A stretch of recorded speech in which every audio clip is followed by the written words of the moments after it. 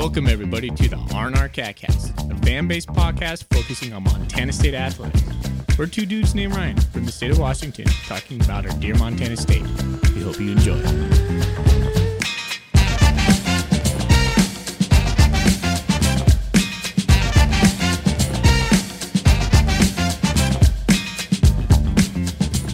All right, welcome back, Bobcat fans. Thanks for joining us on another episode, another season, the 6th season of the R&R CatCast. Wow, I'm one of your hosts, Brian Foley.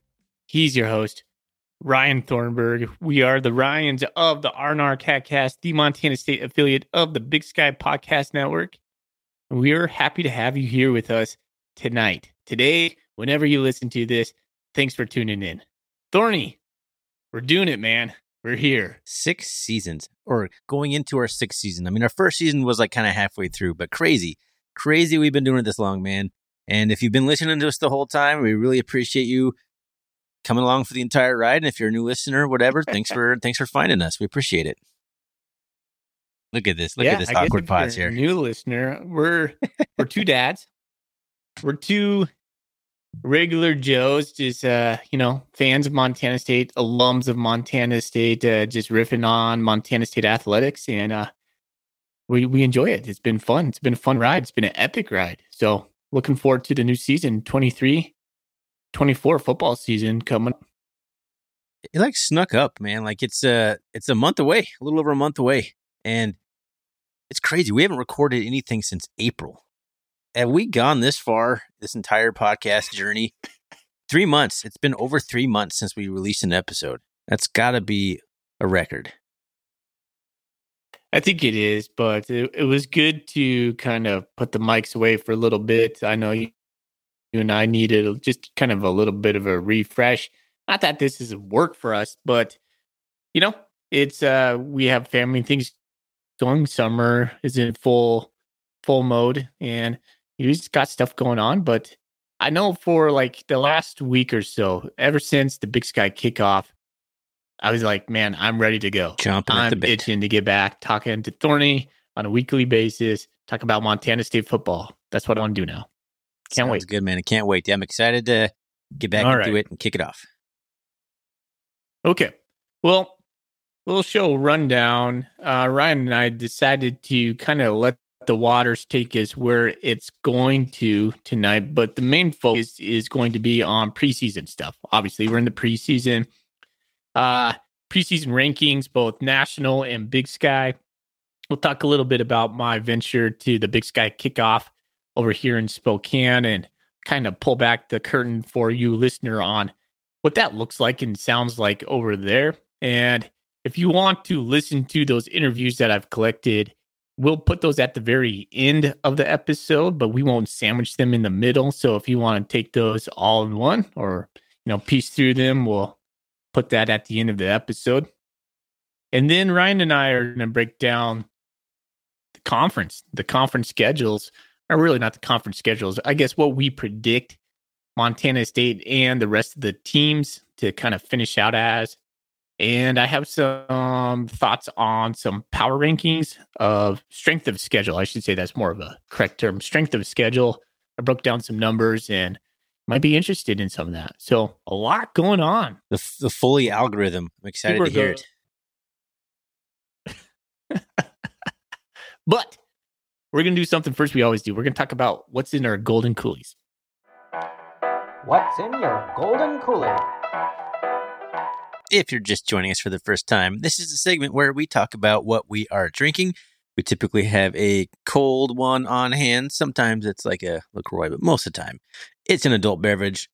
And we have golden coolies. If you're also listening for the first time, reach out to us and submit some questions. Get yourself a chance to win one of our golden coolies to put your nice cold beverage into. I have Monk's Uncle Triple Ale from the Pike Brewing in Seattle. Belgian style triple ale, fruity esters, dry, crisp, gross. I do not like it. I've never had it before. I'm not sure why I got it. I've had triples before that I thought I liked. Maybe I'm dreaming that, but I am not enjoying this whatsoever. But it is coating my stomach with what alcohol. is a triple? So, I always kind of thought triple was basically like an ultra Hefeweizen. Like it's like a double Hefeweizen, a triple Hefeweizen, if you will. But maybe I'm wrong on that. I don't know. It's got a funky taste to it. I don't even know how to describe it. I don't recommend it. Do you have a backup beer? 9.9% alcohol. No wonder it tastes funny. I didn't realize it was so stout. Goodness. Well, all right then. That's like 2 beers in one. That's what I thought. Yeah, that's what I thought. Oh, that's what the triple is right there. I didn't even there think you go. about that. And yes, I do have a backup beer. I had a sneaky Scuttlebutt Amber. suspicion. Oh, that's such a solid beer. You should have led with that. Anyways, okay. I have City of Dreams from Fort George, and we've talked about this. Fort George is from Astoria, Oregon. I always want to say Bend, but it's not there. It's a pale ale. It's a hazy pale. This was one of my favorite beers a couple years ago, but I'm just not into the hazies anymore. I got this beer because I did some work, some patch-up work on my, I guess, aunt-in-law was the one way I would see it, on her deck. And she just brought over some beer for me just to say thank you. So, yeah, I pulled it out of the fridge. Cheers. All righty. All right, man. Where do we go? I'm so rusty. I'm so rusty on this. Okay, well, let's talk about Montana State football. We're here to do that. Let's talk about their national ranking, preseason national ranking. The FCS preseason national ranking. All right. Well, Athlon Sports, which is the outfit that, oh my gosh, I'm blanking his name, Craig Haley, kind of the main guy that puts together the poll over there. Preseason top 25 over there has South Dakota State number 1, North Dakota State number 2, your Montana State Bobcats number 3, William and Mary number 4, Holy Cross number 5, Furman number 6, Idaho number 7, number 8, New Hampshire, SEMO, Southeast Missouri number 9, and Montana Grizzlies number 10. I think I'll probably just cap it off at number 10 there. Then you got, I guess I'll do the rest of the Big Sky teams real quick. UC Davis at 14, Sac State at 15, and Weber State at 19. And I think that rounds out the top 25 for the Big Sky Conference. A little bit different over at the Hero Sports. That's Sam Herder and company. Top 3 are the same. So South Dakota State number 1, North Dakota State number 2, Montana State number 3. They have Idaho tied at number 5 with Furman, Sac State at number 10. And then what I like about this poll, well, I like Montana State being number 3, but number 16, Montana, University of Montana, number 16. You just don't see that very often, which is, we could talk about that, but we're not here to talk about the Grizzlies. UC Davis comes in at number 18. And I think that's it for Sky teams in the top 25 over at Hero Sports. You say UC Davis is 18 there? Thornton, do you think? Yeah, that's true. Oh, interesting. Yeah. My question to you, real quick. I don't want to riff too much on these national polls, but does it bother you that Montana State's not number 2? Do you think Montana State should be above the Bison? I mean, it feels like Montana State could be above North Dakota State. Like I would have I don't think anybody would object to that. Well, excuse me. I think a lot of people felt Montana State could have taken North Dakota State last year, like in Bozeman or, in a neutral field or something like that. But I don't know. The way that North Dakota State has steamrolled the Bobcats every time they've played for like the last decade, it's hard to say anything else. I mean, you have to kind of take that into account. It's impossible to separate that. So I'm okay with it, but I feel like Montana State should have been number 2, but I'm okay with number 3. Yeah. Well, then here's another question for you. I started a bold prediction thread on Bobcat Nation, and one of the bold predictions that came across today was if Montana State beats South Dakota State week 2, we'll be the number 1 team in the nation. Do you believe that? Yes, absolutely. A road win over the number one team in the country I would will say, vault you to number one. yeah, okay. Yeah, I could see that. All right. I'd be comfortable with that. I mean, that's important. We learned All that. right. Well, We've been those learning are that your over the national last polls. couple of years, how important that final ranking is for seeding. Like, that matters. Like, seeding, you want every game at home. That's what you want. And we should have been the home team instead of North Dakota State last year. It was kind of frustrating when it came out. We did what we could with the schedule, but it matters. These polls matter in the fact that they're the basis for the rest of the season for the pollsters to kind of rearrange their polls, because a lot of people don't reset their expectations every week. Like, okay, well, they lost by 2, they're number 2, so now they dropped to like number 4, instead of like, oh, they look so bad, they're actually like the 12th best team. People base their next week's polling on the previous poll numbers. A lot of people do. So it's important to start as high as you can. Mm-hmm. It's a good point. Yeah, that is true. Well said. All right, let's move over to the Big Sky, the coaches poll, and the media poll. Those were released just right prior to a week ago, essentially right before the Big Sky kickoff over here in Spokane. Coaches poll had MSU as number 1, UC Davis as number 2, Sac State number 3, Weber number 4, Idaho number 5, the Grizzlies at number 6, Eastern Washington number 7, Portland State number 8, Northern Arizona number 9, Northern Colorado 10, Cal Poly 11, and Idaho State number 12. The media poll is largely the same, but there's a big difference. I wonder if you'll notice this one, Thorny. Montana State's number 1. They got 26 first place votes. Idaho jumped from number 5 to number 2. And this is the media poll. So they got 8 first place votes. U of M jumped from number 6 to number 3. They got 2 first place votes. I wonder who that was. Sac State, number 4, they got 3 first place votes. UC Davis, number 5. Weber 6. Eastern is the same at 7. NAU, PSU flip-flop from 8 to 9.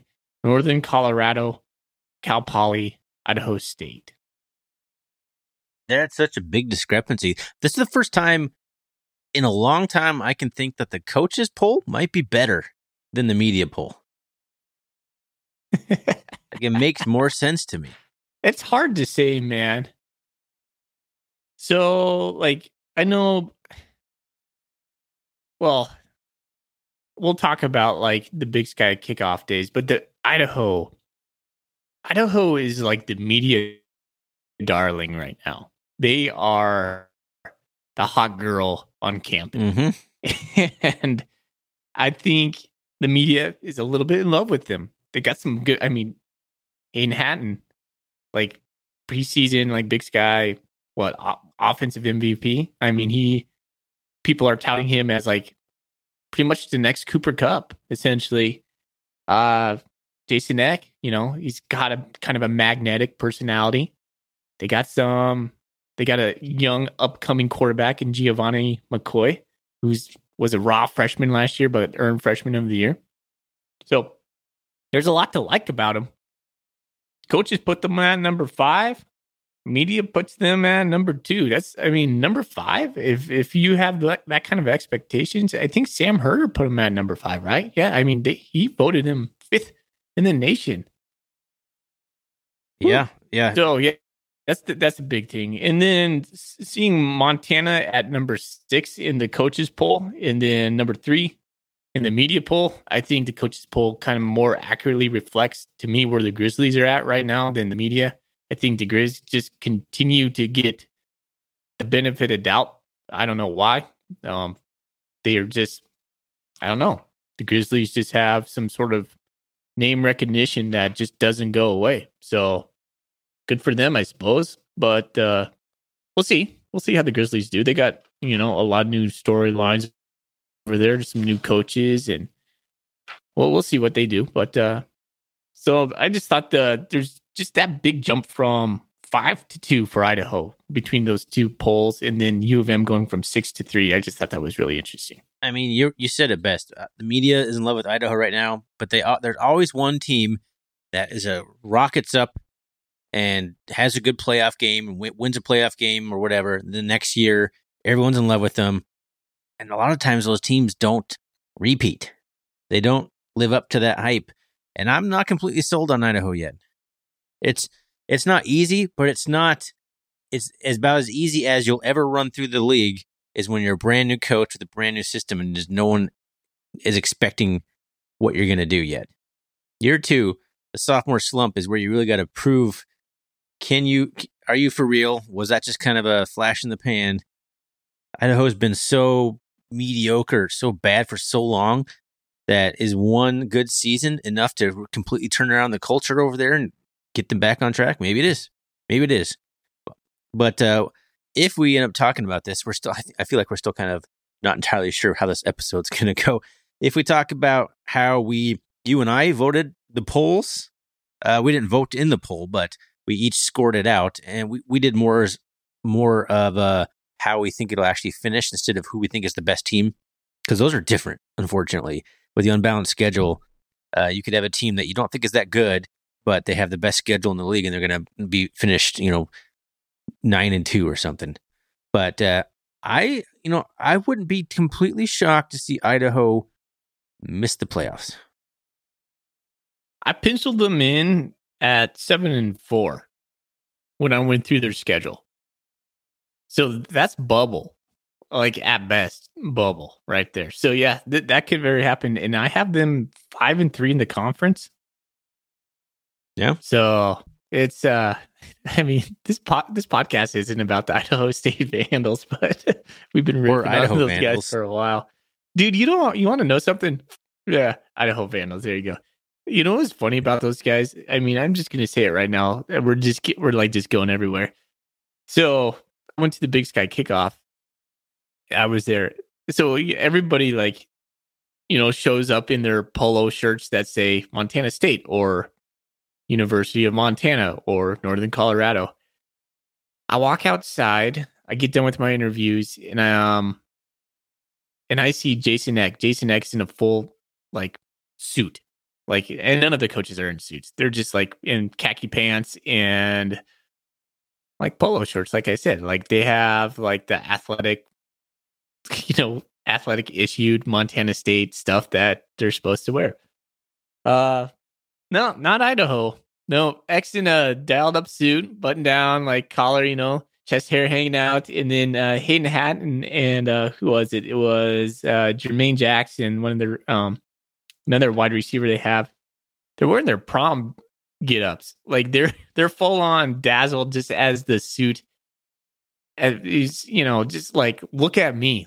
This is my fancy car kind of moment. Idaho walks in there and they're dressed to the nines. And I'm like, man, Idaho wants all the shine right now. They better put up or essentially shut up, in my opinion, because they're asking for it, man. They're asking for it. Well, swag is not in short supply in Jason Eck's program.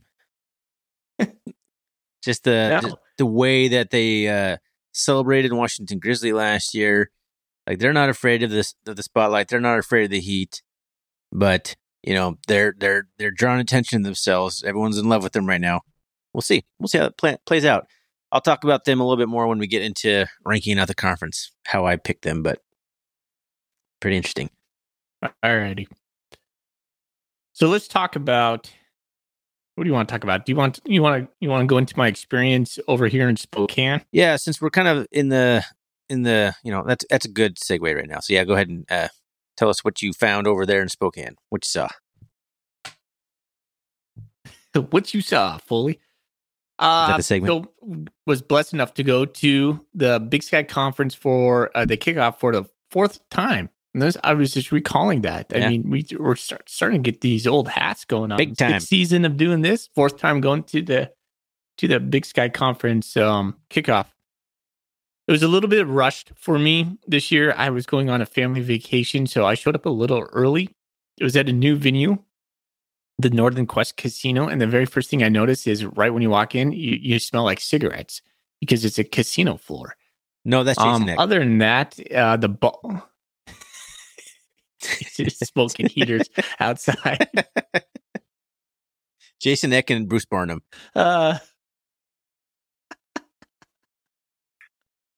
I could totally see that. That's totally true. Paul Wolf's out there bumming one too. Paul Wolf's still hanging out. All right. He's still here. Paul Wolf's still just hanging out. Spokane, Doubletree. All right. So I'll just try to pull the veil back for the listener. So, and then you go into the ballroom, and the ballroom is exactly the same as it feels exactly the same as it did over downtown Spokane. So, one thing a listener should know about if they're trying to listen to any of these interviews that are being played across the media platforms, all these players, all these coaches, they go through trainings on how to answer all these questions. So, knowing that, you're not going to ask them something and I'm not going to ask Coach Vegans a question like, so how are you going to prepare for South Dakota State week 2? What are you guys going to implement? There's no way in heck he's going to answer anything like that. So when I try to craft my questions, being we are a fan-based podcast, I just try to think from like, as a fan, like what could I ask that engages maybe more of a personality side? And so when you listen to these questions, I was able to talk to Sean Chambers and Nolan Askelson, Coach Vegan, and you'll hear a little bit more of a just like a personality flavor is where I try to go for. But it's a dog and pony show, Thorny. I mean, you were there 1 year. It's just like the players try to put on a happy face, but most of the time they look just slightly annoyed, including the coaches. They're like, we just got to get it. We got to be here and we got to get out of here. So they're just there to answer all the questions of all the media members trying to get their stuff in. And when you listen to the conversations, you're going to hear a lot of background noise because I'm sitting there talking to Chambers. I got Vegan on one side and Askelson on the other, and they're both fielding interviews from those respective media members too. So it's busy. It's and Coach Vegan, like when I was talking to him, he got pulled for some a TV spot that he had to do. So it's kind of fast paced, and you got to be a little bit cutthroat. You just got to get in line and get your stuff done. Unfortunately, and I want to say thank you to Bill Lamberty, sports director over at Montana State. I know he listens. He got me in pretty fast, and I think I was the first interview to talk to those guys. I was a little bit early, and they sat down with me, and it was a lot of fun. Nice, yeah. It's an interesting event for sure, and I'm glad you got to be right in there. And I don't think anyone else is. When you're talking about guys interviewing right next to you, I don't think anyone else is really capturing the audio in hopes that they turn it into content, audio content.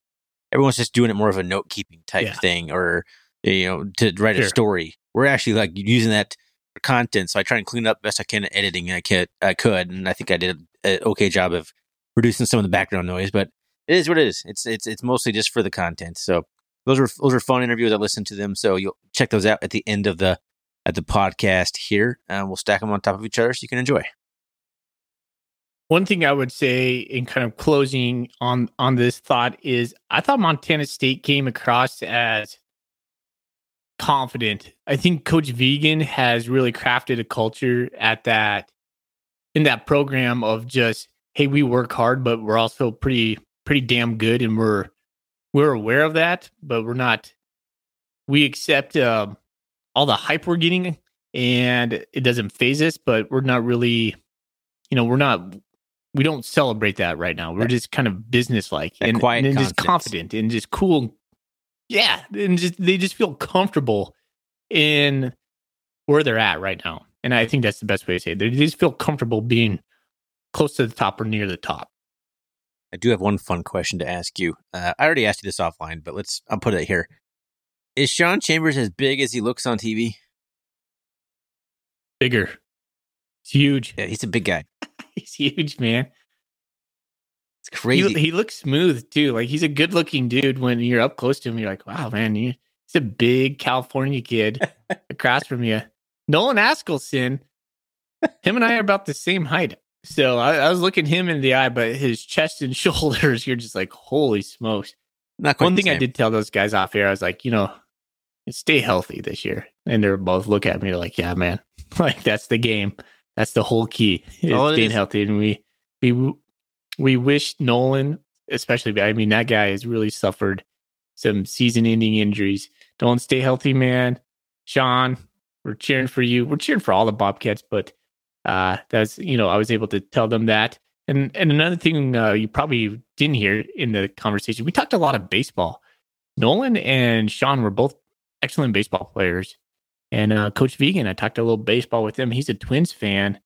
And I'm not. I'm a Cincinnati Reds fan, but we all had some good conversation around baseball. My son has been watching a lot of baseball since we have a free subscription to MLB.TV through T-Mobile, and I've convinced him to be an Orioles fan at a good time because the Orioles, hey, we're not so bad this year. Not so bad. No, you guys are doing pretty good. Yeah. Really. Moving on. Anyway, Right. Baseball talk. Pretty soon you'll start talking Tour de France here. So let's keep this train rolling football related before it fully goes into the ESPN Ocho Sports. But the problem is, I don't know where the train's going. Started, man. I want to keep the train going, but where's it going? All next? right. What's the next station? So let's circle back again. I guess let's wrap up the conversation about me being in Spokane. Hey, those interviews will be again at the end of the episode. And also just like really I just want to say thank you to the Big Sky Conference for just allowing us to continue to be part of that cool event. So that's the unofficial start of the season. And it just gets me jazzed every time I get to go in. It's really fun.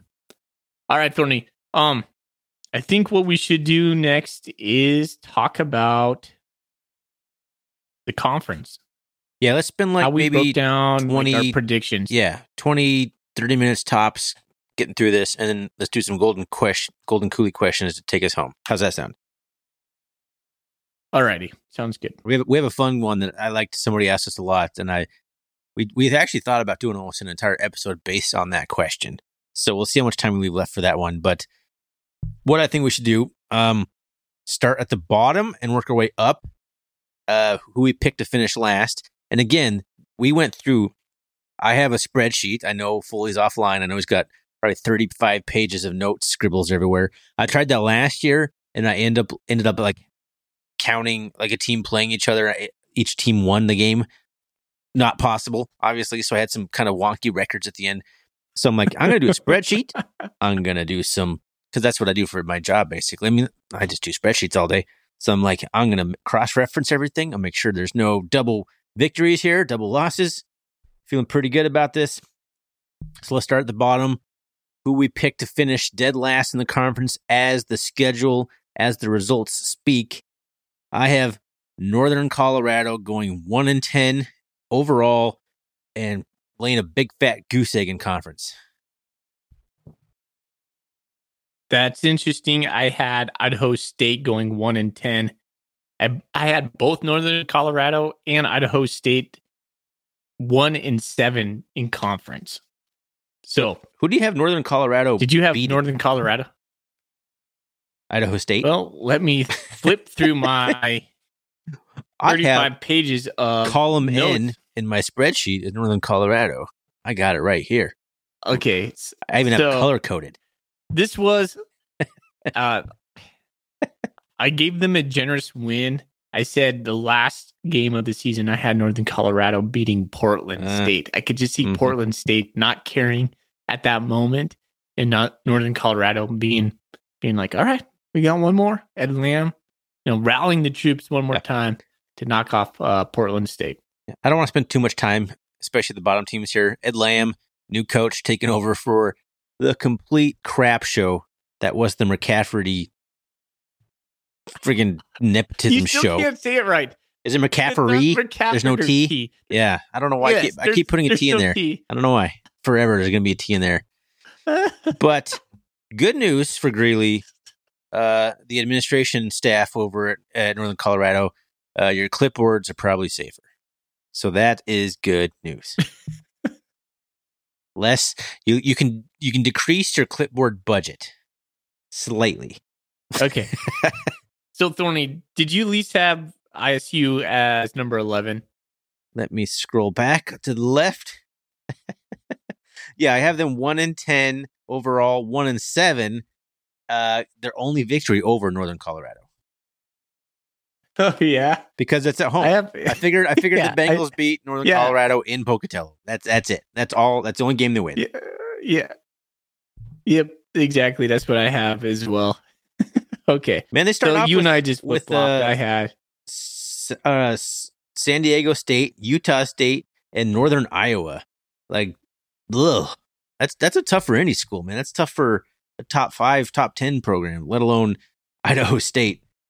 And then they play Northern Colorado, and then they got the Grizz in Eastern Washington. They play at Sac. They got Weber. They got UC Davis and Idaho. That's a brutal schedule for young Hawkins, the other new coach in the league. Or how many new coaches do we got? There's Cody Hawkins, son of Dan Hawkins, over at UC Davis. Probably the first father-son coaching combo in the history of the Big Sky Conference. Somebody verify this for me, please. Yeah, that could be it. Paul Wolf's at Cal Poly. Jason Eck, well, he was there last year. Cody Hawkins, Idaho State. It's going down. Mickey Mental. Yeah. Took over at Weber So I guess State. there's lots of new coaches. Jeez. Andy Thompson is at Sac State. So he's like a Big Sky. So half the league has alum. new coaches. Ed Lamb at Northern Colorado. There you go. So, all right.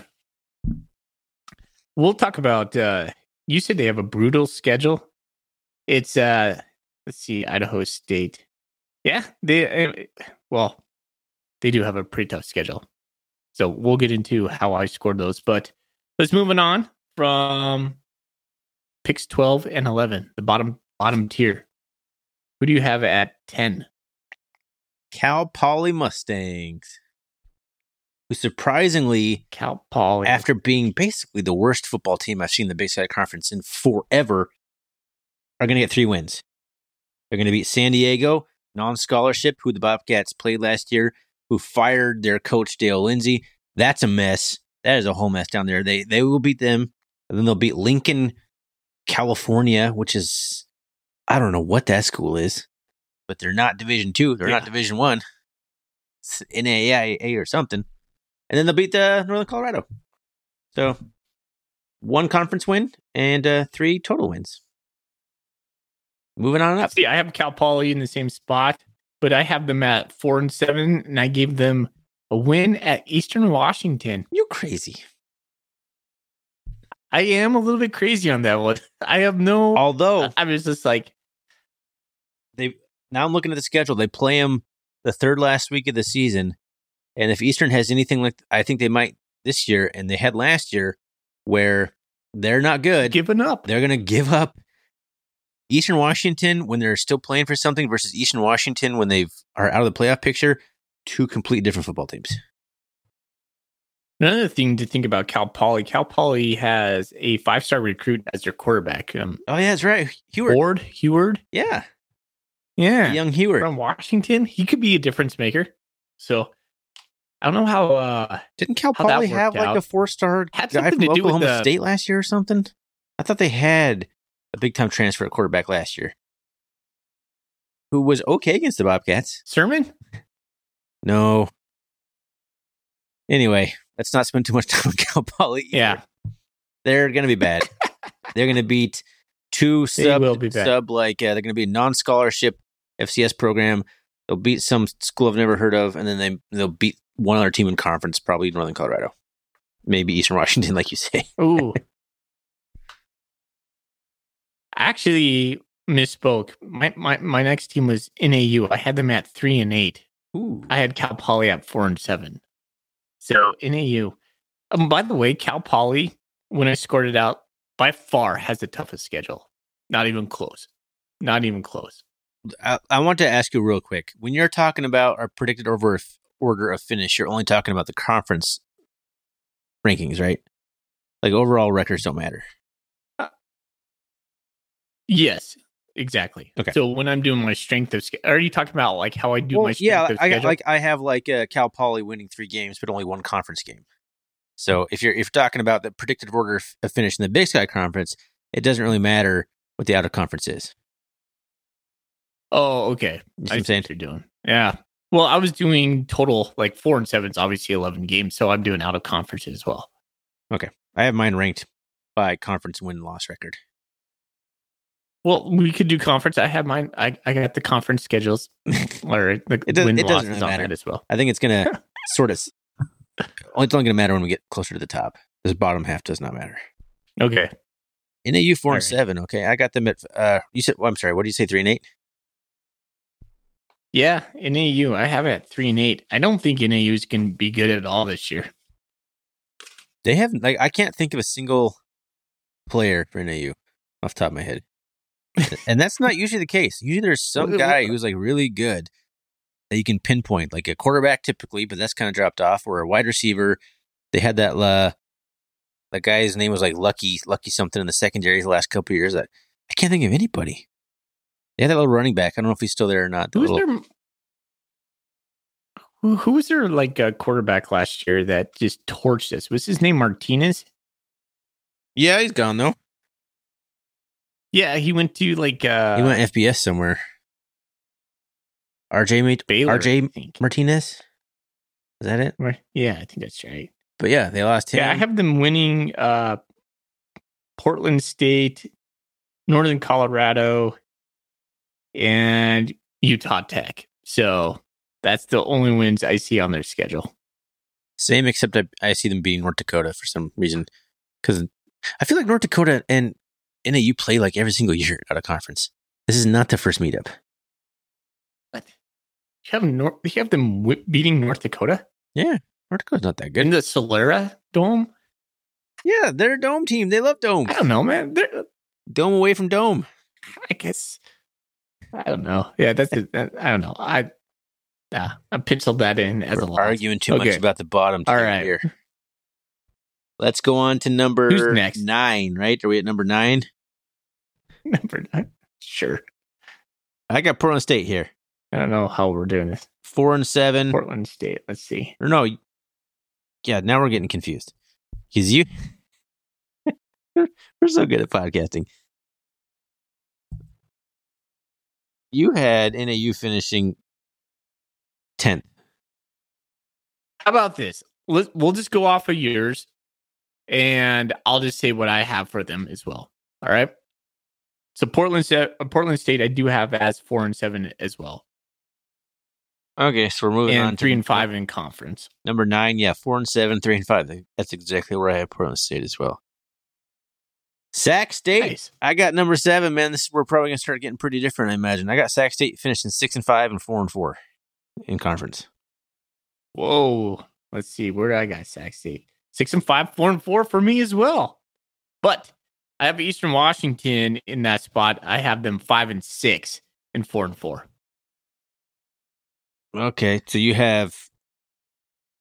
Wait, you just said you agreed with me, but now you're not agreeing with me. I'm so confused on what you're doing right now. Who do you have at number 7? So to be transparent with you, I don't have a ranking of our teams. I'd never put these guys in first, second, third, fourth, fifth. Why? I've been trying to piece it Didn't you together. say anything? I could. At any point leading up to recording this episode, at any point recording this episode. I even asked you how you had them ranked by overall and by conference. No wonder you didn't have an answer. It makes sense now. Well, I have it all I have everything predicted out. I just need to put numbers to it. So I'll do that right now. Okay, I'll go back and do that right now. Okay. I'll just do it by conference. Just give me a moment. Record. Doing it by conference? Oh man. Okay. That's all that matters. When you're who won the Big Sky, it doesn't matter if you beat Utah Tech and out of conference or if you beat Stanford and out of conference. It doesn't matter. Okay, would you believe this is going into our 6th year, folks, listening right now? Still. Are we at the top of a game? I believe we're at the top of a game. This is Pete Garner, our CatCast right here. All right, I'm going to recap for the folks while you sort your numbers out. I have Northern Colorado finishing 0-8. I got Idaho State finishing 1-7. I got Cal Poly also finishing 1-7. Northern Arizona finishing 2-6. And I think that's probably where I am with Foley. I'm done. Okay. Start at the bottom. All right, I'm done. Give me 12 through 9. 12 through 9. So I had Idaho State finishing last in conference, 1-7. Then I had Northern Colorado, number 11, 1-7, but 2-9. Yeah, total. Cal Poly at number 10. And then number 9, Northern Arizona, 2-6. 2-6. Conference, 3-8 overall. So we pretty much have the exact same bottom four, just slightly flip-flop. You don't think anybody's laying a goose egg this year? No, I don't. Okay. I feel like someone always is over, at least recently. Yeah. All right, number 8. I have Portland State, 4-7 overall. Yeah. 3-5. See, now we're talking. Now we're podcasting. All right. Okay. Here we go. Portland State's got Portland State. They also play Lincoln. No, they can't. I have that wrong. Who does Portland State play in week 3? North American. Never heard of them. No, that's right. I deleted that somehow. Anyway. Who the heck's North American? I don't know. They probably play Lincoln, California. But they start off with Oregon and Wyoming. That's tough. Wait, who are they playing week 4? Okay. What do I have here? My spreadsheet method is falling apart real fast. I have PSU at PSU. Week 4, they have Cal Poly. They host Cal Poly on week 4. Oh, man. I screwed up their schedule. Whatever. It's all the same. Portland State finishing 3-5. This is where I think things will get interesting. Now we're tying right back to this conversation. I have Sac State at number 7, finishing just 6-5 and 4-4 in conference. Oh my gosh, me too. We're like in step with this. Yes. They're the only team I have finishing 4-4 in conference. They're the only team that's exactly 500. Because I just don't see them beating Idaho on the road. Me. I don't see them beating Montana State. I don't see them going into Washington Grizzly Stadium and winning.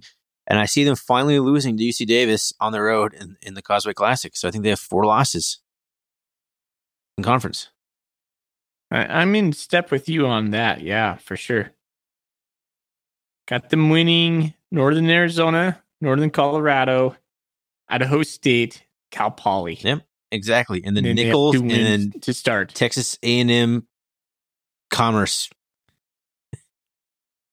Who seems to play a couple Big Sky teams. They're like who did that last year? Was it like San Diego, the Toreros? Well, yeah, they did that. And Utah Tech is on 3 different Big Sky schedules. They play... I said Utah Tech. You didn't say Utah Tech. You said San Diego Toreros, and you said Texas A&M Commerce. Correct. I was wrong. Yes, you were right. All right. This is where the Idaho fans listening to this are going to get all cranky with me. I have Idaho at 6, finishing 6-5 and 5-3. Okay, so this is where we deviate. I put Eastern Washington next at 6, at 5-6 and 4-4. Okay.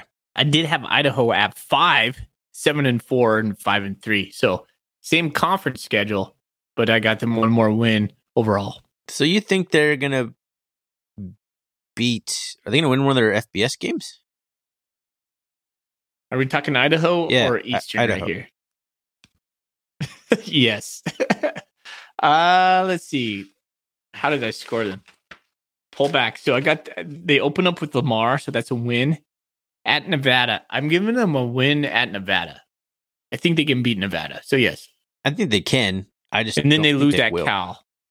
Yeah, I think they lose at Cal too. Well, that's what I gave them. Fair enough.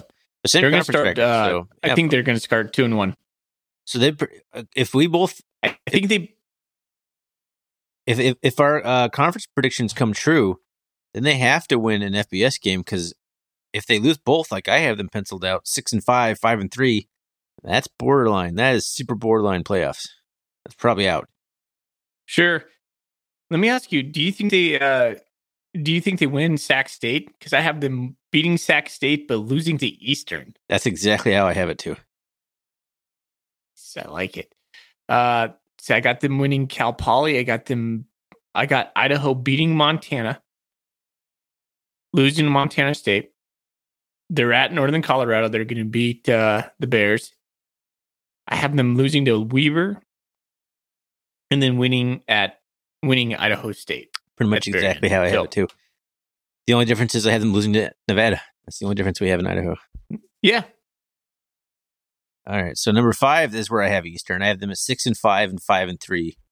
So something deviates there between us. This is the first year I cannot tell you who Eastern's quarterback is. Don't know. And I'm looking at their schedule. When was the last time you could not tell me? So if you also have Eastern's quarterback, if you also have them beating Idaho, they play Idaho State, Portland State, Cal Poly, and NAU. You're telling me they lose one of those games? Eastern? Yeah. Well, I'll just go through what I have. Must have them losing start off Portland versus State, North then. Dakota State. Yeah, it's a loss. Hold on. So I'll just go through there. So at North Dakota State, they're going to lose. Start off against the Bison. At Fresno State, I have another loss. Southeastern Louisiana, I have them as a win. At UC Davis, I have them as a loss. Idaho, like I said, I penciled that in for a win. They're going to beat at Idaho State. They're going to lose Weber. Weber comes to Cheney, but I think Weber takes care of business there. At Portland State, I think they're going to lose that game. Portland State plays Eastern typically pretty well. That's kind of a fun game to watch if you get a chance to watch that game. Cal Poly, I think that's a W for Eastern. They're going to lose against us in Bozeman. And then they're going to beat Northern Arizona at the very end. Yeah, okay. So the difference is Portland State, I had them beating Portland State, but you're probably right. I'm thinking about that later in the season. Portland State's going to play them tough. They always do. It's in the worst home field advantage in the conference in Hillsboro, Oregon. Yeah, I could see that. I could see Eastern Washington falling to 4-4 on that, but I don't really see a path to the playoffs here for Eastern. I don't either. That's a tough schedule. It's weird to think about Eastern just being like middle of the conference. And that's exactly where they ended up in the preseason polls. Both coaches and media put them right in the middle, 7. I guess 7 or 6 would be right in the middle. I think they probably have the biggest chance of anybody to surprise people. Of all the teams on here that I'm expecting a little of, Eastern Washington could easily win a couple games to finish 8-3. Yeah, it's a good point. Number 4, UC Davis making the playoffs this year. 8-3, 6-2 overall. They got a super easy schedule. They're going to lose to the Grizz. They're going to lose at Weber. They're going to beat everybody else. See, I have number 4 as the Grizz. I have them 8-3, 5-3 in conference. So you have them losing to Davis. Would be my Hold guess. on. Let me turn my pages. Okay. So we're talking Grizzlies right now? We're talking UC Davis, but here's what I think the Grizzlies. You're talking the Grizz. Oh, UC Davis. We're talking number 4 spot is what we're talking. All right. So I'm going to go through my number 4 team, the Grizz. I got them beating. They're not starting with Butler. Who are they starting with? Butler. That's what I have. Are the Grizz starting with Butler? Yes. Yeah, Butler. Okay. I thought they were starting with Ferris State. Anyways, they're going to beat Butler on, and they're going to win at Utah Tech. That's a weird at. So Utah Tech used to be Southern Arizona, right?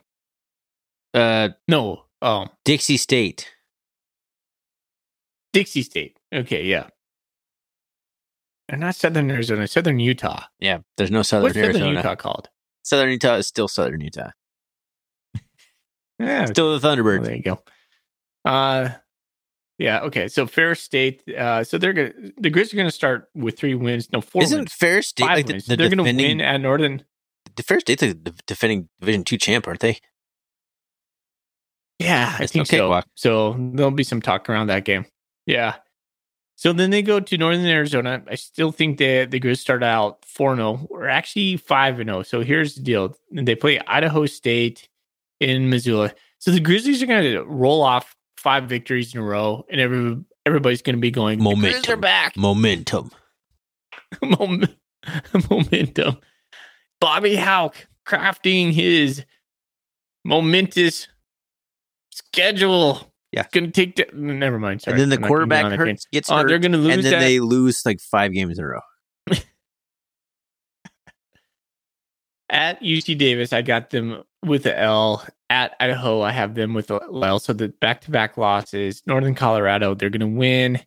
Sac State, they're not going to lose that game. I think they're going to blow the doors off of Sac State. Revenge. It's an ESPN game. Oh, that's an ESPN game? It's an 8 o'clock game. Yeah, that's a night game. Have the Grizz won in the ESPN conference game yet? I think they've lost every single one they've been in since the Big Sky hooked up with ESPN. Granted, I think they've both been against Eastern Washington, but they lost them both. Are the Grizz on ESPN their Super Bowl for conference games? Oh, this could be, but that Sac State game is going to be their. It's going to be their new Eastern Washington game, essentially. You know what I mean when I say that. I do. So, I do. That's their Super Bowl. That's their Super Bowl for the year, and knowing full well. Oh my gosh, that they play us in the rivalry game. They're going to be Portland State, and I think the Cats come in on the 18th of November and just continue to wax the Grizzlies. So there's how I pan that out. I don't like predicting Cat Grizz games ever. But the one time we'll kind of talk about it is like super early in the season when it doesn't really, it's easier to talk about in a way because there's no pressure. Right. Until the Grizz prove they can stop the +1 run game, but that the Cats run, I can't pick against the Cats in this game. The only time the Cats lost to the Grizz is when they had a quarterback who didn't like to run the ball as much. And that wasn't his forte. Matt McKay. I mean, you had guys like Chris Murray beating the Grizz. You had Troy Anderson beating the Grizz. Those guys couldn't throw a ball anywhere. So, anyway. Unfortunately, when I penciled this in, I had the Grizz finishing third, 9-2, 6-2.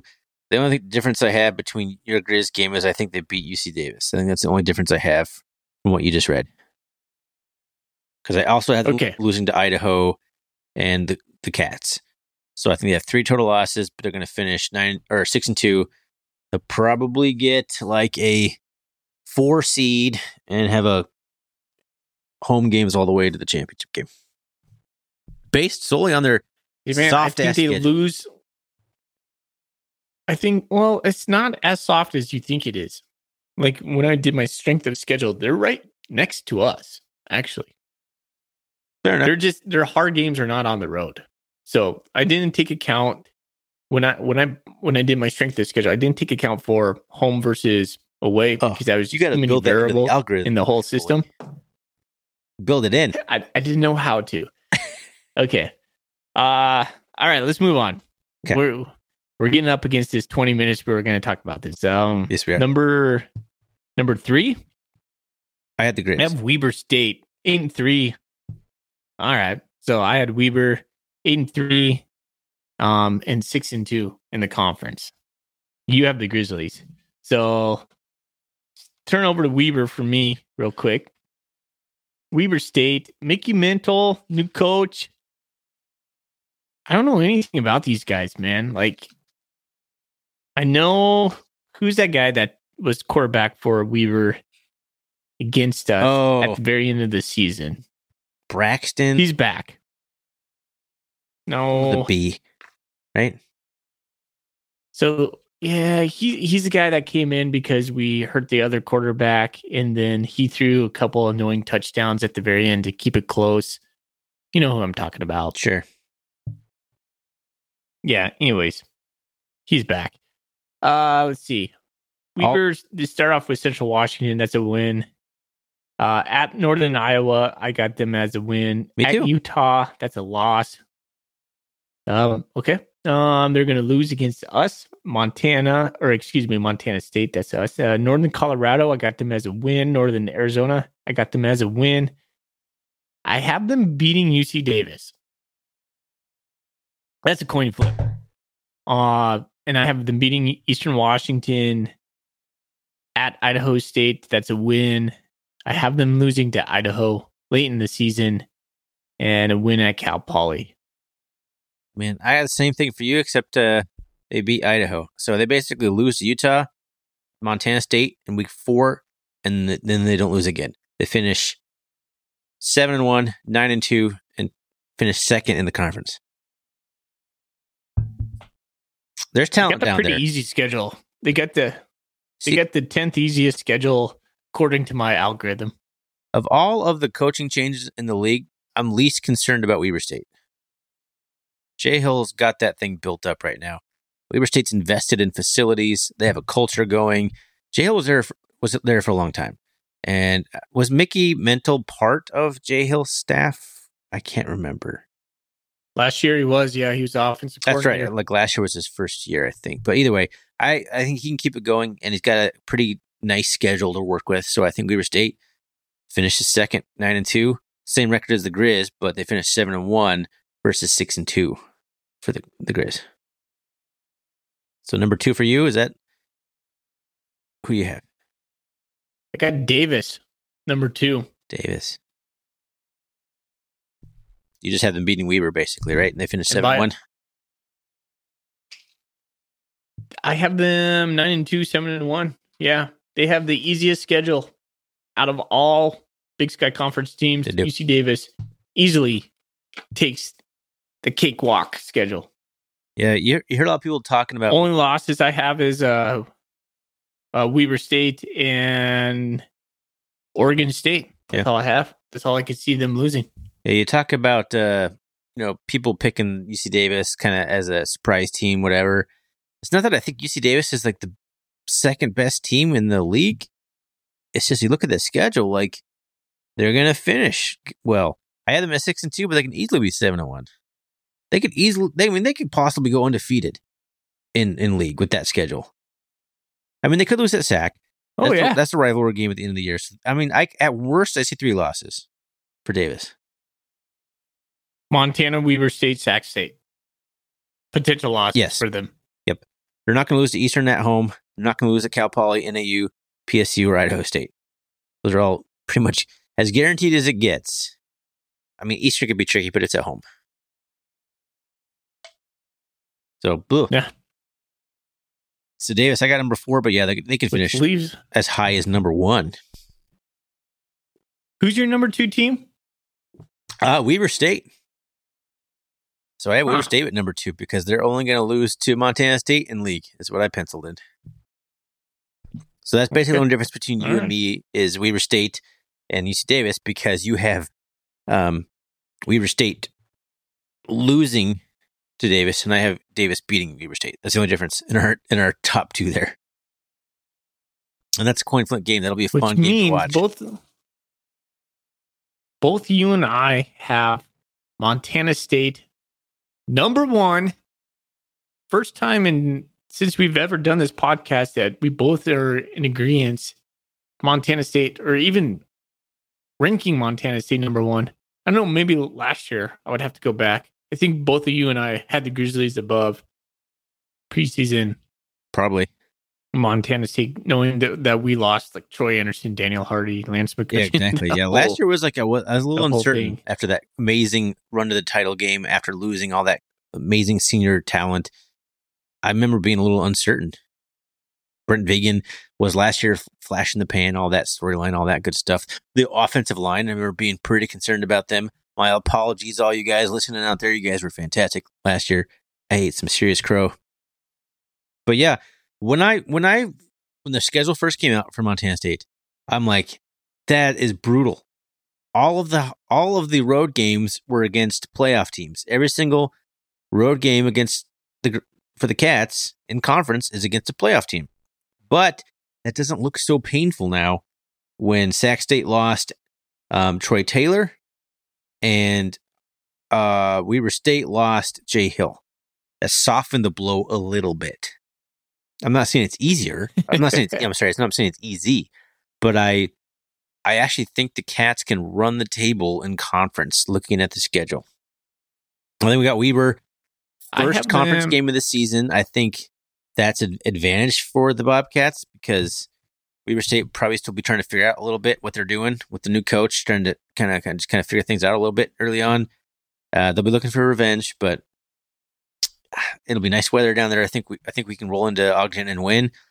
Portland State should be a win at home. Cal Poly, easy win at home. Sac State's the one where I was like, I have it highlighted as the game that it kind of was 50-50 for me. On the road, I just feel like we don't play real well in California.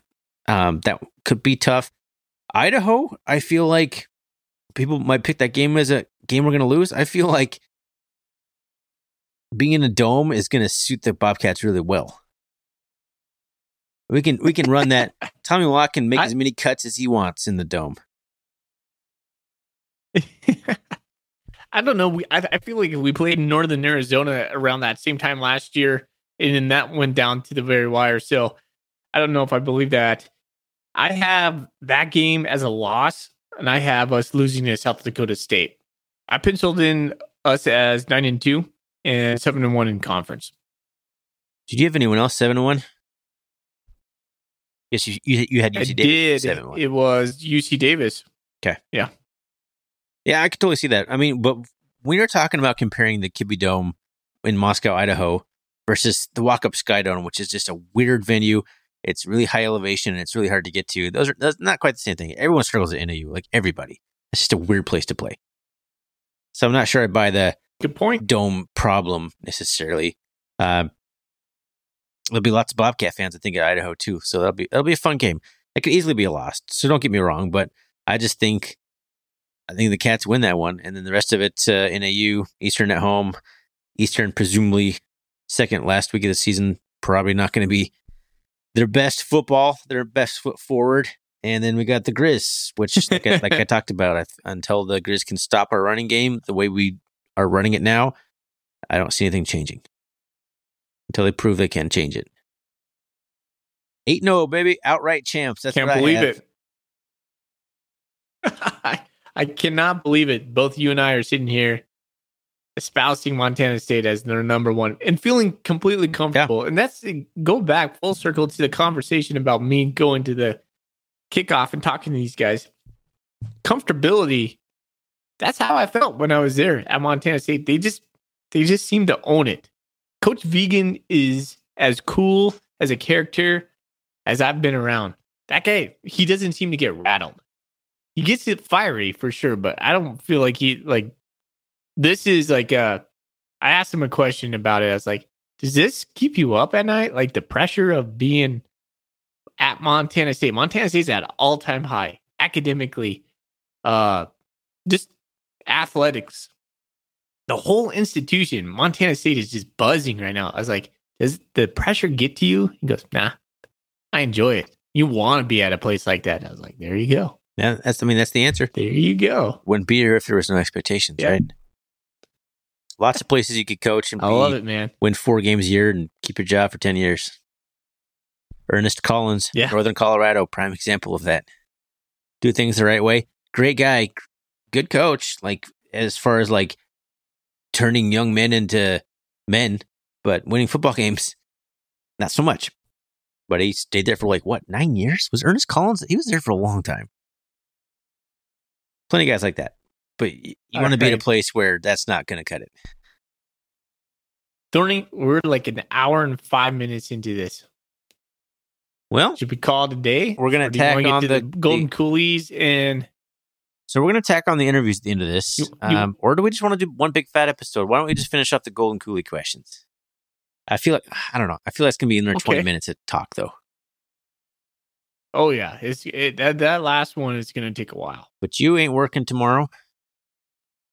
What do you think? All right. If you want to go for it, man, we can do it. Bleeding Blue asks us. First question right off the bat. Coming in hot, Bleeding Blue. Does WMG, Willie Mac Garza, have a job come November? Yes, he does. Yeah. I think don't care for how sure. bad the defense is playing. I don't think they'll be bad. I'm not saying that, but I'm just saying I don't. Even if they're atrocious, I just don't see Vegan firing anybody in the middle of the season. Just doesn't strike me as that kind of guy. Maybe he'll take over play calling duties. Maybe he'll all right, Daly, you're calling it from here on out. He's not going to fire anybody though. Yeah, can see that. Yes, I would agree with you. He does have a job come November. No matter, I mean, the elephant in the room is, hey, DUI for both of our coordinators. So we seems to be like a non-issue for some reason. We've been talking for weeks, months. Do we address this on this podcast? That we'll call that addressed. I mean, yeah, that's probably as much as I want to say on the DUI situation in our program, which is just not a good look. But it's apparent that we're going to keep the guys in the program and just move on and do what we can to help them out, whatever we're going to do. So they both have jobs in terms of performance on the field by the end of the season. I do think that the defense is going to be better. We'll talk. I do too. We'll talk. For no other reason, like if you could just say second year under the same scheme, yes. You take the next one. Okay, Thorny, getting back on track. I'm going to go to the next one. Joe Catch Joe. That's a fun name. Joe Catch Joe. Diggity dump. Joe Catch Joe. Sorry. Will our secondary take a step forward now that we have a full season of Rylan Ort? I think so. I don't really, I mean, Rylan Ort's probably part of it, but I also think like Drew Polidor going to safety is a big deal. I think that's a better fit for him. I think Miles Jackson's going to have himself like a breakout season opposite of Simeon Woodard. I think Simeon Woodard's just going to have a better season. I mean, he had a fantastic freshman year. Sophomore season, kind of a little slump. I think Simeon's going to be doing just a little bit better back there. Also think our nickelback, I think having Lavelle Price and Keaton Dallard, I think is one of the, from what I've heard could be one of the guys that could be one of the breakout stars of the defense. So overall, yes, I think the secondary is going to take a step, and it has a little bit to do with Rylan Ort, but I think it has way more to do with just comfortability within the system and just players being players. Yep. I think we've got some dogs out there. I don't think last year was a combination of maybe the new coaching mechanics, not a good mesh, and also just a little bit of deficiencies in talent. Like, I don't want to pick on anybody here, but Kendrick Bailey needed to be better than he was last year, and he got a lot more minutes than you would like him to see. And then the transfer from Arizona, Reddy Short, just didn't really pan out. So I think, like you said, full season of Rylan Ort and Drew Polidor, I have big expectations for. Just that alone, I think it's going to make the secondary better. Just those two guys, just the safety play alone will take a step forward. All righty. Let's get to the meaty question that we've been preparing for. Yes. Way too much preparation. In fact, like I have, okay, let's just read it and then we'll get into it. Lager Cat. And Lager Cat, you're just going to win the Golden Coolie because this is it's a fun question. Good one. It's fun. This is week 1. Yeah, it's a really good one. You're the coaches for the week. Foley is the OC. Thorny takes on the DC role. Who will your starters be? When I saw this one come across, I just got pumped. I was like, yes, this is a great question. Yeah, because you got the offensive coordinator. Like, all right, picked you as the OC, man. How come Foley got to be the OC? Huh? Well, I thought defense is actually a little easier to pencil this one in because when it comes to offensive line, we have an embarrassment of riches, and I had to go do some research. I contacted Bill Lamberty. I sent a private message to Vim, which he responded to me, and I haven't read yet. I see it sitting in my mailbox right now. You know that's full of gold, right? That, Vim messages are just pure gold. All right. So I'll start it off. Outside receiver, I'm thinking Cleveland Thomas. Seventh year. The Van Wilder year. Wilder here. I think that guy, well, one, we all know he came on late last season and he was just having himself. His game against South Dakota State was fantastic. He was like the lone bright spot on the offense against South Dakota State. Okay. So Cleveland, I got it as the X receiver. What they call the slot receiver, the H receiver, the big dude. And I'm going to have trouble with his name. Lanyata Alexander Jr. Am I saying that right? The last name is Alexander. They call him Junior. Junior Alexander. His name is Lanyata. Junior Alexander. But they just call him Junior. Well, I'm going to slot him in there because Taco's hurt. So, which is unfortunate. I'm going to slot. Yes. And then Z receiver, a guy we've never saw, but we've heard he has elite speed, Ty McCulloch. So, haven't seen him, don't know what he looks like. There's not even a picture of him on the website yet, but heard Vegan talk about him. Behind him would it be like a guy we know about, Christian Anaya. I think he's kind of an up and coming receiver for the Bobcats. Whoa. Okay, so pump the brakes those are my here. three Okay. He asked us to name starters. Don't be going all too deep on me. I did not prepare for too deep. I got my starters, and that's what I got. Don't ask me for a too deep. That's fair enough. All right. So this is where I went off the rails a little bit on a crazy train offensive line. I'm going left tackle, Rush Reimer. I think he's the prototypical left tackle. I know he came out of spring as a guard. No, I just think they're trying to get him position versatility. Left tackle, Rush Reimer. Okay. Preseason. Is he preseason All-American or is his Big Sky first team? I can't remember. Anyways, he's a badass. Let me look up while you keep talking here. I'll find it. I'm going left guard, Omar Abidian.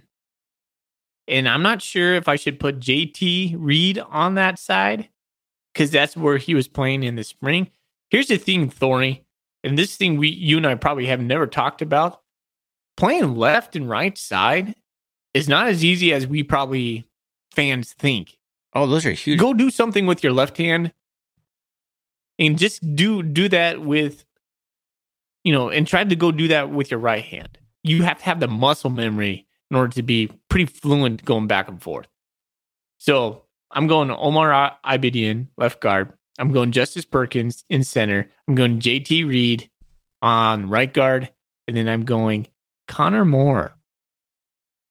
You got Connor Moore sliding in there. And I could... Yeah, see, I don't know, though. That's one thing I'm like, well, because I don't know if he has a right tackle. I don't know if he's ever played on the right side. I know he's played on the left side. Fully. Can he learn the right side? If not, Marcus Ware would be a perfect fit in there. So I got to stop you here. I'm all in my head on this. You're not a fan picking this out. You're the offensive coordinator. Okay? Make the decision. Who's starting, Foley? Who's starting your game? All right.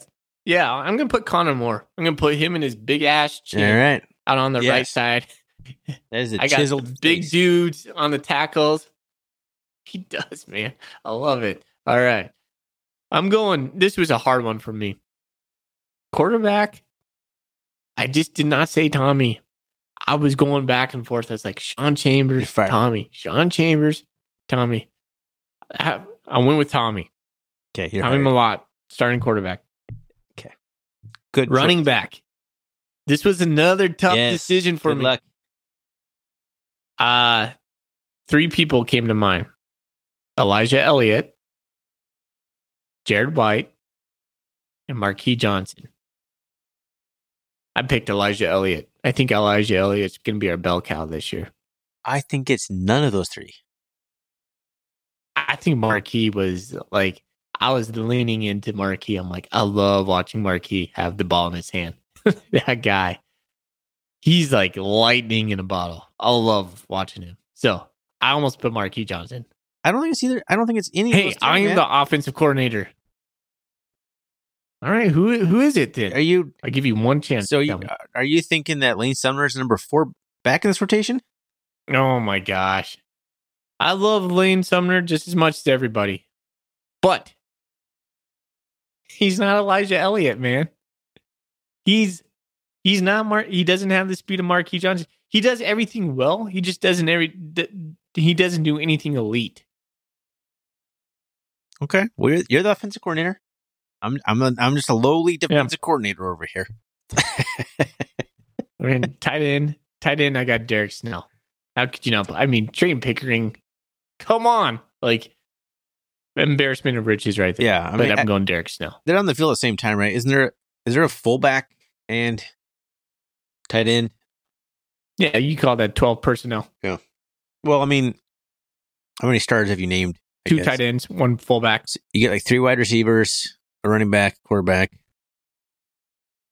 5 linemen, tight end. Okay. Don't do math right now, Thorny. Yeah, I was hoping you were counting along because I actually lost count in the middle of me talking. I don't like to listen to myself. I got it done. I tuned myself out really well. Okay, that's a good looking offense, Foley. It's a good looking offense. What's your first play? Thank you. What's your first play from scrimmage? Oh gosh, I wasn't prepared for that. I'll get back to you on that one. Okay. Well, tough one. One that I think you did prepare for. I want to stick. No, I got it. Okay. Timeout. I got it. Wheel route to Derek Snell. I love the wheel route. Of course, you would say throw it to the tight end. Of course, Ryan Foley, as the offensive coordinator, throws the ball to the tight end first play of the game. Nothing wrong with that. I'm just saying, of course. I'm just saying it fits. The shoe fits. That's all I'm saying. Yeah. Breakout player. Ooh. For me? Which one? Offense or defense? Offense. Yeah. Offense. Cleveland Thomas. That's a good pick. Me a breakout player of the year. That is a good pick. I like that pick. Okay. Are we switching to defense now? Okay. Yes, sir. Let's do it. This one is solidified in some spots, but there's definitely some question marks I have. Sebastian Valdez, Blake Schmidt, easy interior. Best interior in the conference. Those guys played really well together last year. They got better as the year went on. They're going to be bigger, stronger, faster this year.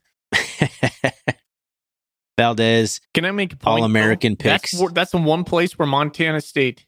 Hold on. That's the one place where Montana State needs to have improvement, though. To do. Not improvement with those guys, but with the depth. Absolutely. That's the place where Montana State got worn out.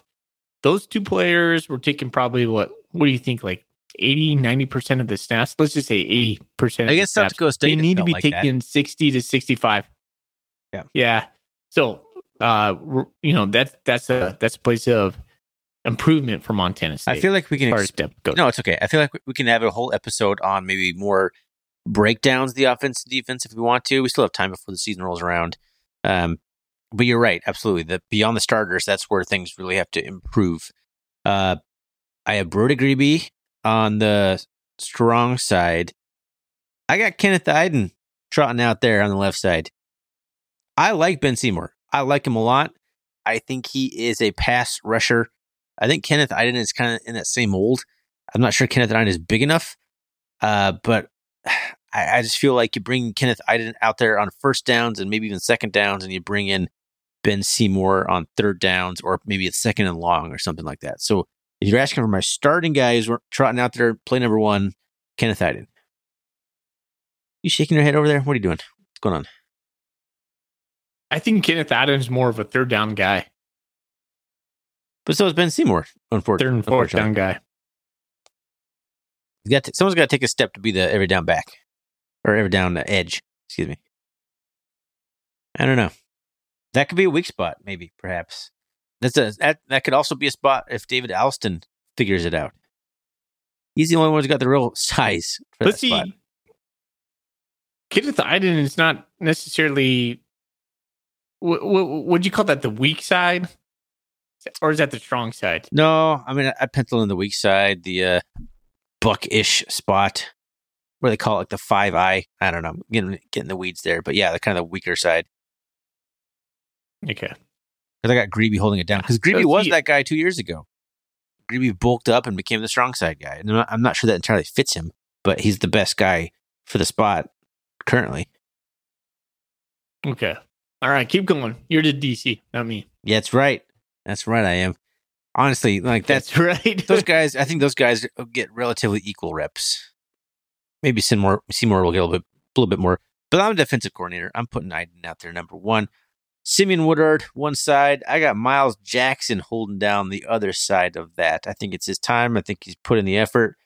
He's had a couple bad luck here and there, but this is his time to really shine. I think he's going to have a breakout year, possibly. I'm not saying he's a breakout player, but he's going to have a good year. So that's what I got. Corners. Linebackers.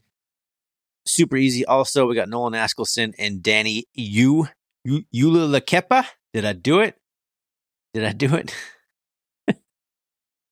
It's better than what you normally do. Okay. Danny U back there at our two linebacker spots in our 4-2-5. Rylan Ort way back there, and Drew Polidor at the free safety. I think he's going to get that nod. I'm not even sure who's competing with. Is it Tyson Pottinger? But I think I like what I saw from Polidor in the spring game last year. I think he is primed. His size wasn't as big as I thought, but he's that guy who like looks big, but then you look at his stats, he's like 182 or something. So he's not that big, but he looked big. He's got like big arms, I guess. I don't know. Maybe he just looked big for a cornerback. Yeah. He's 6'2". Maybe 6'2", 182 just looked like a massive cornerback. Maybe that's what it was. But I think those two guys are going to be good duo on the back end. And then where I had the hardest time figuring out who I'm going to start is at nickelback. Do I start Caden Dowler, Lavelle Price Jr., or potentially even Aiden Parks? Those are the three guys I think you kind of have there.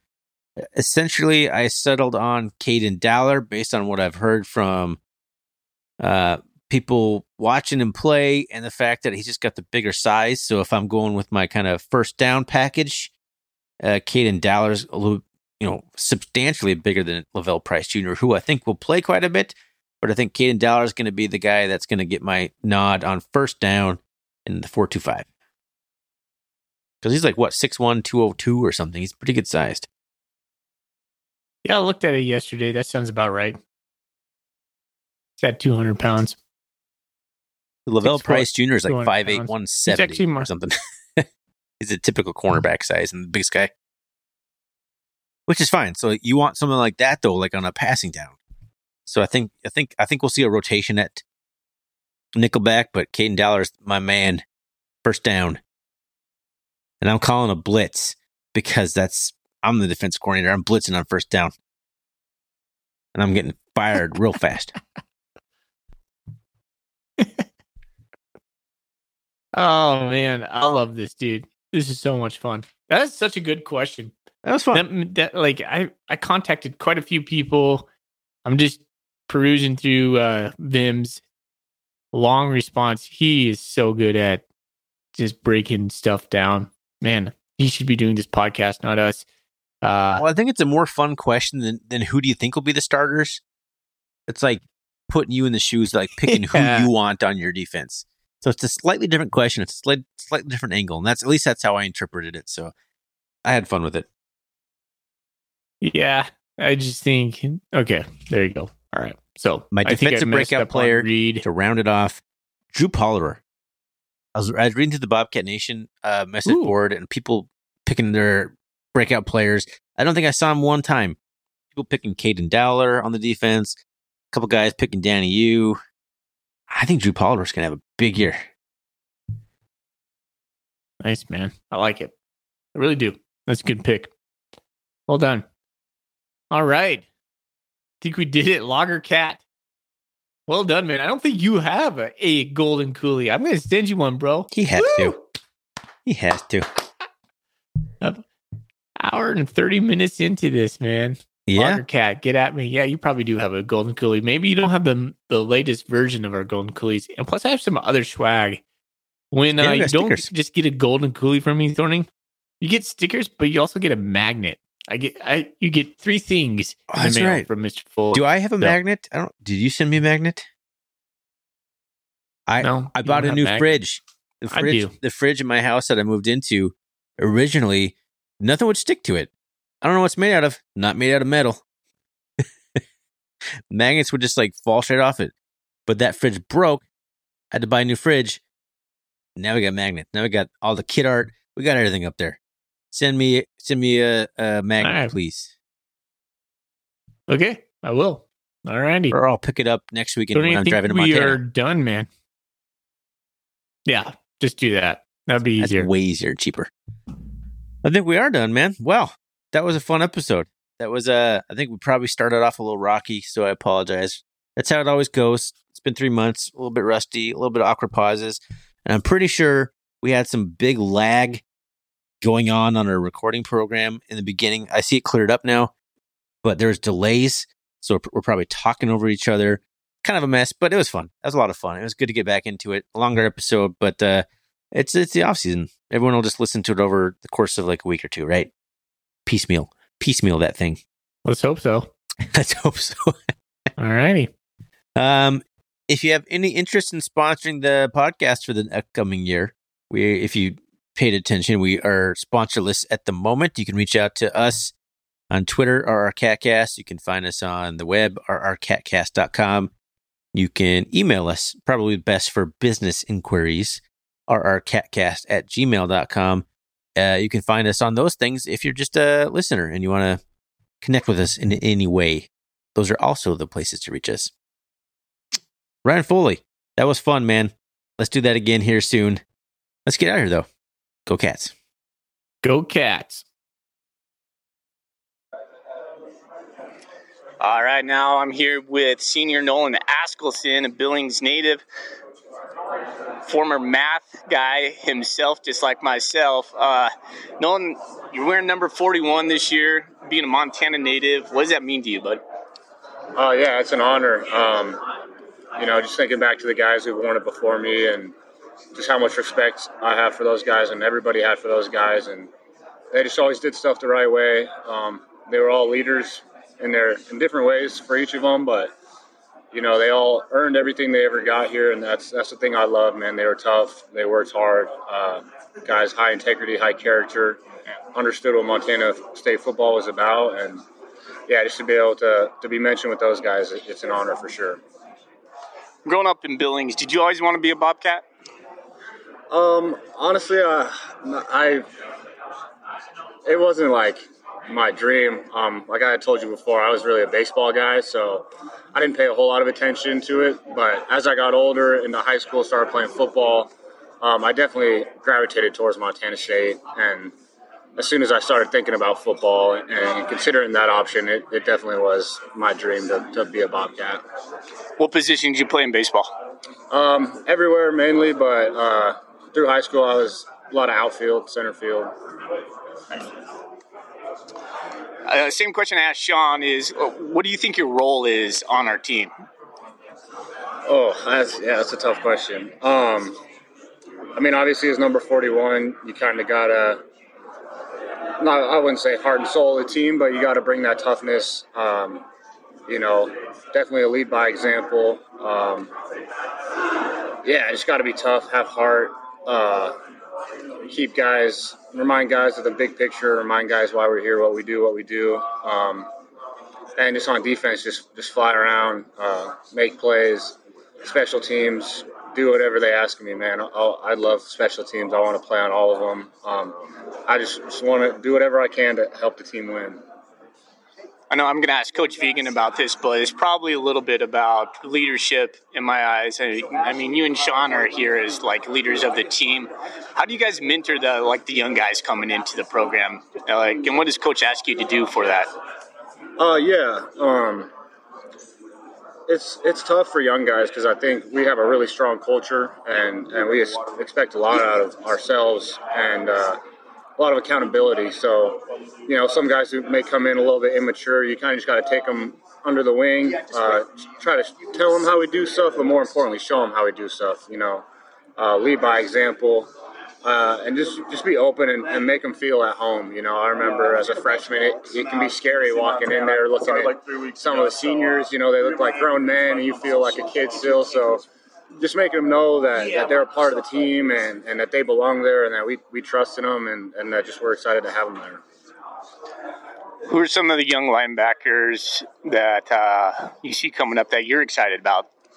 Oh, the whole room, dude. I love the whole room. I love our linebackers. I think we're one of the tightest knit groups on the team. As far as younger guys, I mean, I got to shout out my boys Danny, McCade. Honestly, all of them. Neil Daly's has made some huge improvements. He's looking awesome. We just got Eli Abe in our room. He's awesome. Love him. I think he found his home there. Jace Fitzgerald. We got transfer Cole Bullock. He's fitting right in. He's coming a long way. He's going to do some things for us this year. All of them. Ryan Cray, Zach Wabel, even the freshman that just got in. I love all of them, and I think all of them could have an impact on special teams at the least. It's good to hear. One of the things I know, like the fans are talking about, is they want to see a little bit more consistency in the defense. So, what do you think the defense needs to do to maybe just take the next step this year?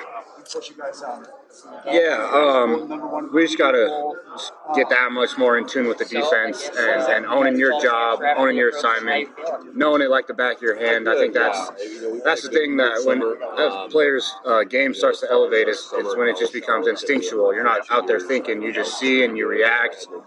You've done it so many times that it's just a habit. So I think just diving in the playbook, getting reps, making every rep count through fall camp. So when the season comes, like I said, it's you're just reacting. You're not thinking. All right. Do you have a favorite game as a Bobcat? I mean, I would say Cat Grizz this year. It wasn't personally. It was a tough game for me. But aside of that, especially when I think back to it was 2019, the Cal Poly game. We won in overtime. That was a pretty exciting game. Really good. It's hard to say. There's been so many great memories, but even with it, I still think just having game day and the way that game went this year at Cat Grizz, I think is probably going to stay with me the longest. What's it feel like being in the locker room during that time? Like, halftime and then after the game, like, what's it like? Could you give, like, maybe our fans just, like, a little, like, pull back the curtain moment? Like, what's it look like? What's it feel like? Well, halftime, there's no celebrating going on, man. There's still work to be done, and we're not going to take it easy on those guys. So we're staying dialed. But yeah, after that game, it was awesome. I mean, get in there with your guys, just celebrate. I think I gave every single dude a hug, told them I loved them.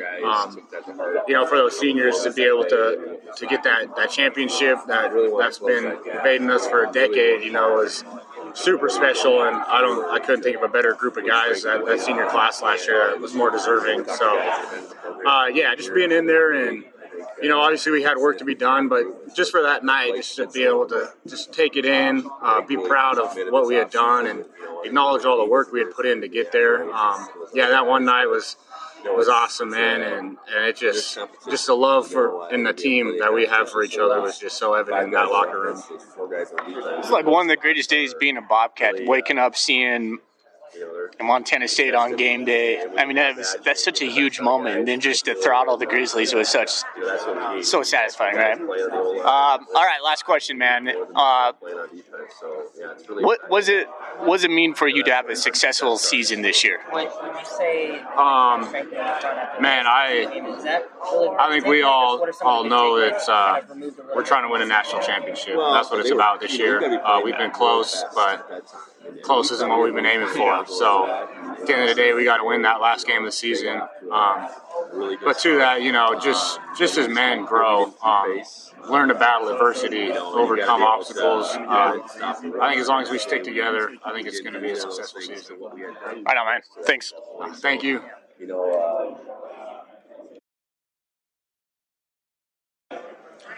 All right, this is Ryan Foley with the R&R CatCast. I'm sitting here with Sean Chambers. Sean, how you doing today, bud? Doing well. Not too bad. Right on, man. First question I got for you, was Davis your favorite game last year?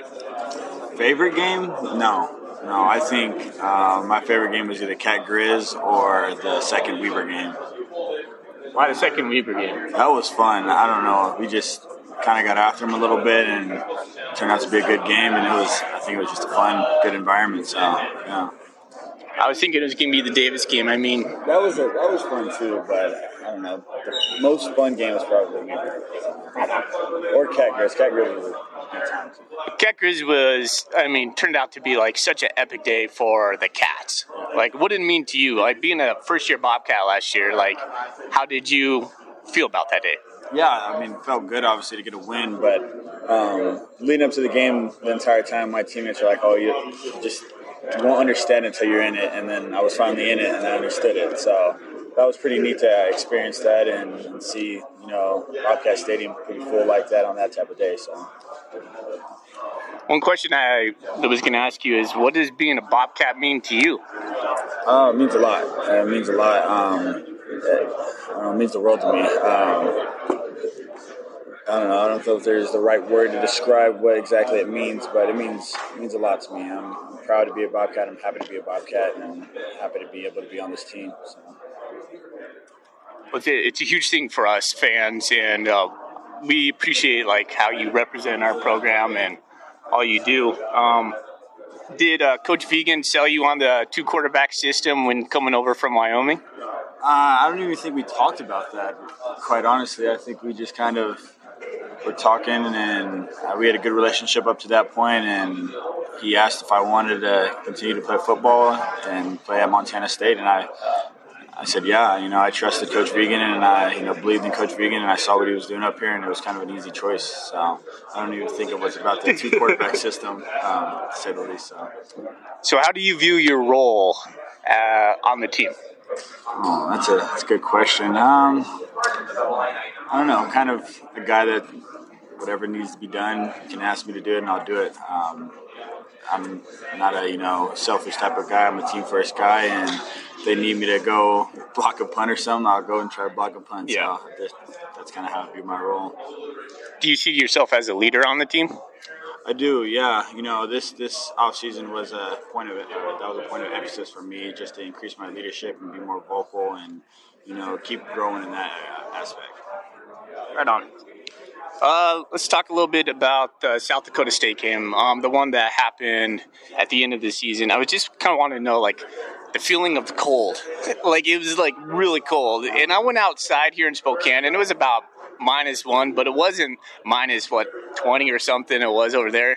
I saw you guys out there, like, Malott, without sleeves, and I'm like, that's got to be just painful. Is it really that painful when it's that cold? That was painful. That day was painful. It was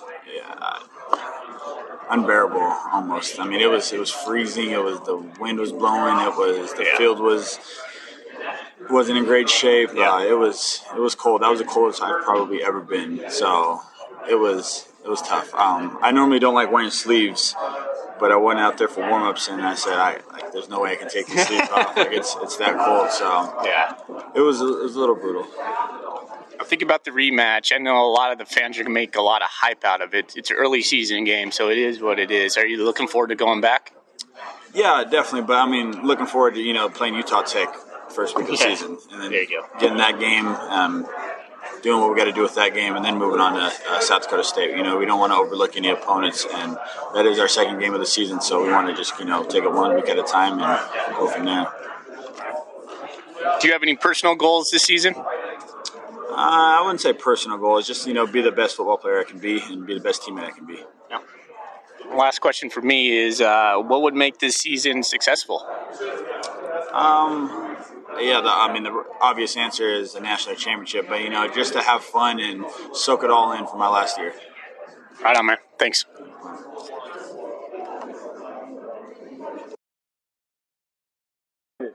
Good, yeah. All right, now I get the pleasure to talk to Coach Vegan again for going on year 3. I once had a boss tell me, as I'm a teacher, he told me, he's like, you're never going to really know your role until about year 3. Does that ring true for you?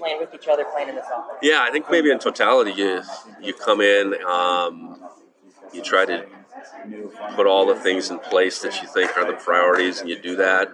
But really being able to take more of a bird's eye view, it does take a couple of years to be able to really know what that means. You don't usually bring back the entire offensive and even knowing your guys over the course of that time, knowing their parents, their families, I think that's the part for me. I think that's continued to grow as we've gone along, and obviously more players that we've been a part of bringing into the program. That number continues to increase, but very blessed of the couple years in front of behind us now, and look forward to what's in front of us because it's a great time right now at Montana State, and we want to keep that going. Obviously, I think I asked you this last year, and I'm going to ask you this year. Do you have any personal goals this year, or anything you want to improve on personally for yourself? Well, you want to be as good as you can in supporting your players, your assistants, and I think that's always evolving. You always got to be learning and growing in this business, this profession. And whether that's something as simple as creating opportunities for the guys off the field, or how you are, in particular game settings. We have the luxury of returning quite a bit of our staff and them getting to know one another better and vice versa. So, no, I think it's just continuing to be as strong a leader for both groups as we possibly can, and obviously take the season as far as we can. I'm going to switch gears and talk about the quarterbacks for a moment. Sean's to your right. When you were recruiting Sean, did you have a two-quarterback system in mind? Was that the plan?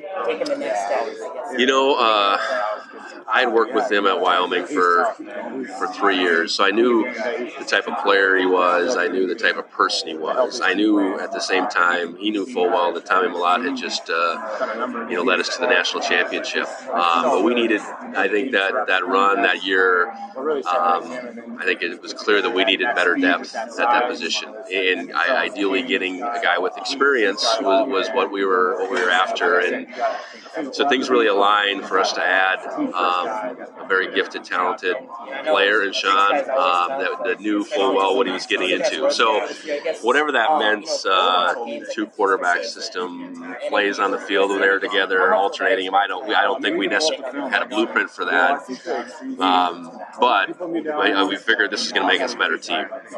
Sean will make us a better team, better offense. And Tommy, I called him. It was the Sunday after the national championship, saying, "Hey, here's what we're going to do. Don't read anything in this. It's nothing to do with how you perform. We just, I believe that he'll come in and he'll make us better." And Tommy's like, "Whatever you think, Coach." That's awesome. So yeah, it's a really unique situation that cherish it as long as we have it going on. My mind's going to, are we going to see maybe a third quarterback this year as well? Could that be a possibility? Well, I think Bill Lamberty would like us to have 4 out there at some point in time. No, I don't know. I've been pleased with our continued development of that position. Yeah. Jordan Reed's continued to come a long ways and is healthy. We got a couple of young guys in that group as well. Jordan's young for that matter, but we'll see. I think we're going to be better suited beyond those two, and we'll see where that takes us. I got a leadership question for you. I'm always interested in leadership. One for you would be like, how do you cultivate leadership in your program, and then how do you lean on these guys next to you to carry that out? Yeah, you really try to empower them. For one, listen to them. Listen to their thoughts, their opinions, and really make that a year-long process. So a lot of our leaders were leaders last year, but you're bringing in new guys to the fold. You're losing some really good leaders to graduation. So you can try to get them in the same room, that group you identify, going back to January, and have informal discussions, formal education to some degree. Coach Herron, our strength coach, he's been invaluable to me. He's willing to take that piece on because he's around those guys on a daily basis, much more than any of us, the rest of us coaches, really. And so it's a two-pronged approach from myself and him to grow them to empower them, like I said, and you want them to own the leadership. And we have a group that is willing to do that, because you got to be willing. There's a risk that goes along with being a leader, and we got a group of guys, and we try to put together a leadership group that has, in this case, 6th-year guys, 5th year, 4th year, 3rd year, 2nd year guys, and then have every position group in part of it too. So you got this up and down, this across the ways group that what was the reaction? Is learning, but really owning it, like I said, amongst the whole team. Super honored. It's good to hear. Yep. All right, then this will be my last question for you. Then, I guess Montana State is at an all-time high right now for media. Everywhere you look, we're a very successful school, a very successful program. Does that keep you up at night? Do you feel the pressure of that, or is that just something that just fits with your personality? Well, you want to live up to that, obviously, and you want to be a place where there's expectations, and you want to be some place where it's not just maybe about the football team's success. The university's thriving, the community's thriving. There's a lot of people that care. There's a lot of people that are invested. So I think those are all things you want. So. Reflecting on that, Not keep me up at night, but I'm very grateful at this position I'm in. Being a coach and having the tools necessary to do the things you want doesn't happen everywhere. And to be someplace that I feel like we have the tools, we have the support. Embrace it rather than try to worry about it, I guess, is the way I look at it. Yeah, right on. Well, appreciate your time. Yeah, Thanks, for Coach. sure. Yeah, thank you for all you do. Yep.